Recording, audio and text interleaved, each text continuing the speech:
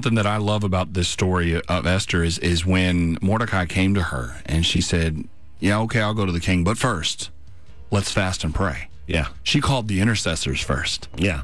And so that's even what you're doing here, not just praying for what the Lord is going to do through Victory 91.5, but interceding and standing in the gap financially is a big thing, and celebrating Purim and giving at the same time. And here you again, you reminded me we forgot to pray again. So let's, well, that's where I was leading. That's what I figured it was. It was just like, you're so clever. I just snuck it in there. It's like a tease. Hey, it's like saying, Ray, don't forget to pray. But he did it in such a clever way.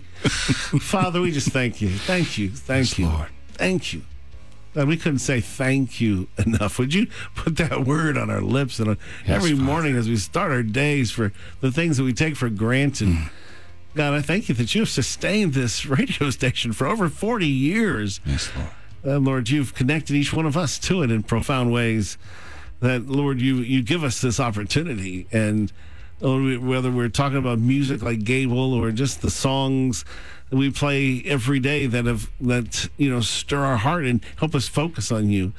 God, thank you for those are gifts, those are treasures that help us live out and walk out what it is to know you and to know you intimately.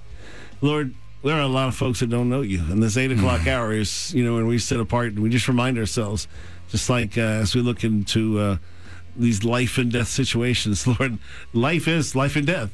Yes. It ends in death, and either that, since we are eternal creatures, it ends really, really good or really, really bad. And Lord, without you, without Jesus, there is no good. There's no good now, then there's certainly no good in the end.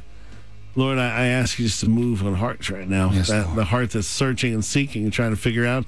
Lord, I've even prayed that all the things talking about Purim help resonate who Jesus is, who this Yeshua is, who this living God is who came and died for us, because there was no other way, that there is a God who not just looks down on us to scoop us up and lift us up, but who died for us, who loves us and treasures us, who wants to marry us. Lord, this idea of war and marriage wrapped together in Purim, Lord, just let that resonate today. And Lord, move in hearts. Touch that heart that's just discouraged.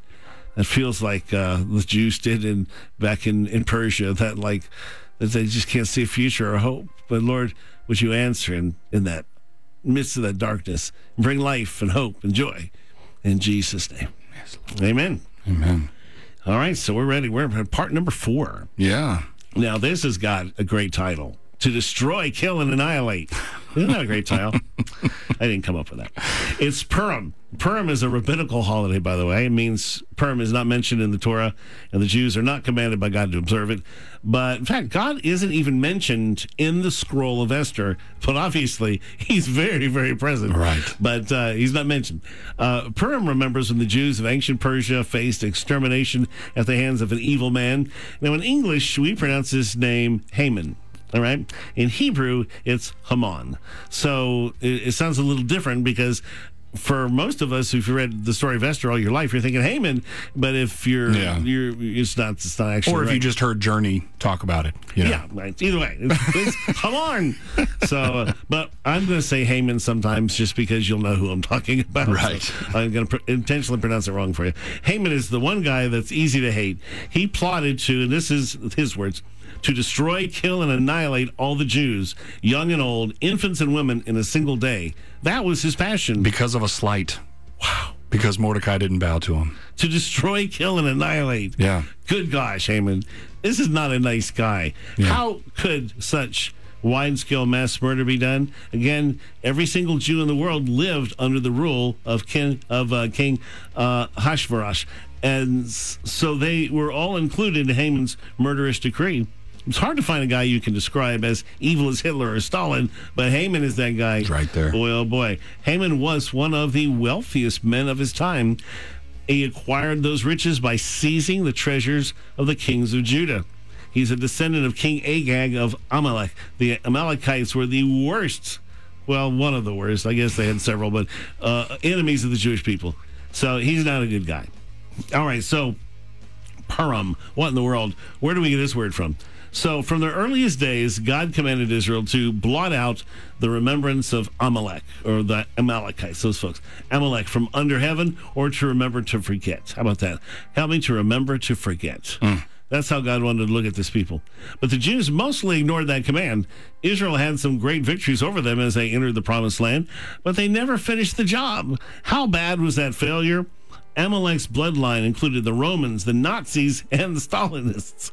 Phew, should I kill that guy?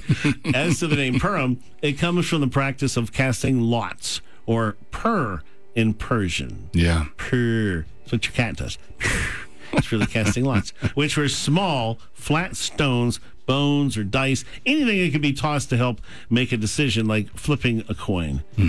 Now, casting lots is done throughout the Bible and in the ancient world. Sailors on Jonah's ship cast lots to determine who had brought God's wrath on the ship. The 11 apostles cast lots to determine who would replace Judas. The Roman soldiers cast lots to get Jesus' garments. Yeah.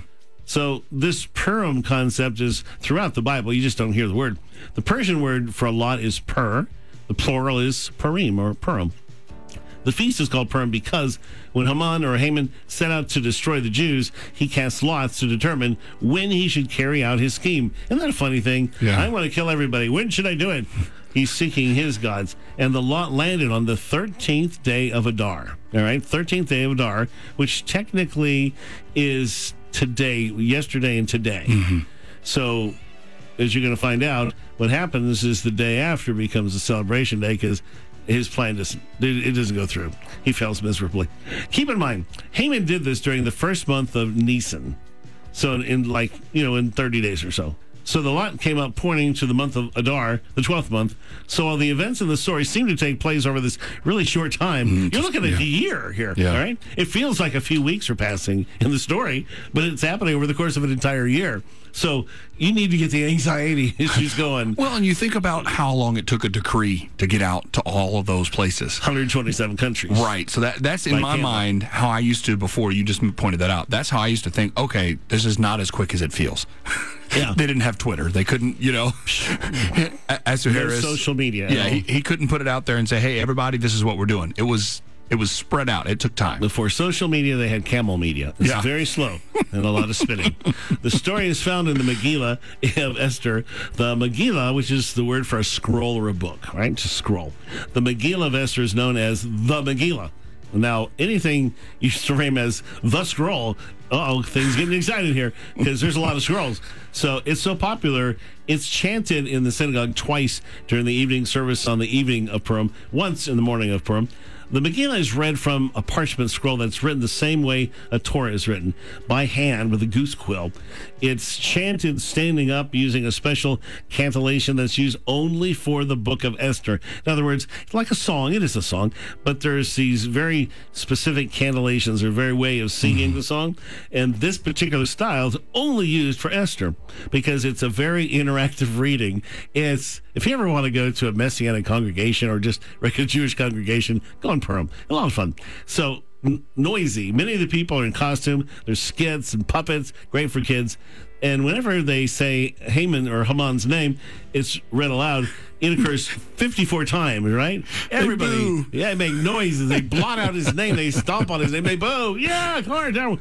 The practice comes from a passage in the Midrash, where this verse says this: you shall blot out the remembrance of Amalek. It's explained to mean even from wood and stones. So the custom developed of writing the name of Haman on smooth stones and knocking them together until the name is blotted out. That's a lot of work. So some wrote the name of Haman on the soles of their shoes, and at the mention of the name, stamped with their feet as a sign of contempt. Like you would go, no. So whenever, like my 4-year-old when she says, yeah. See, who knew she was so Jewish in her ways. Whenever Haman or Haman's name is mentioned, they yell, they boo, they use loud spinning noisemakers. It's like going to a ball game, basically.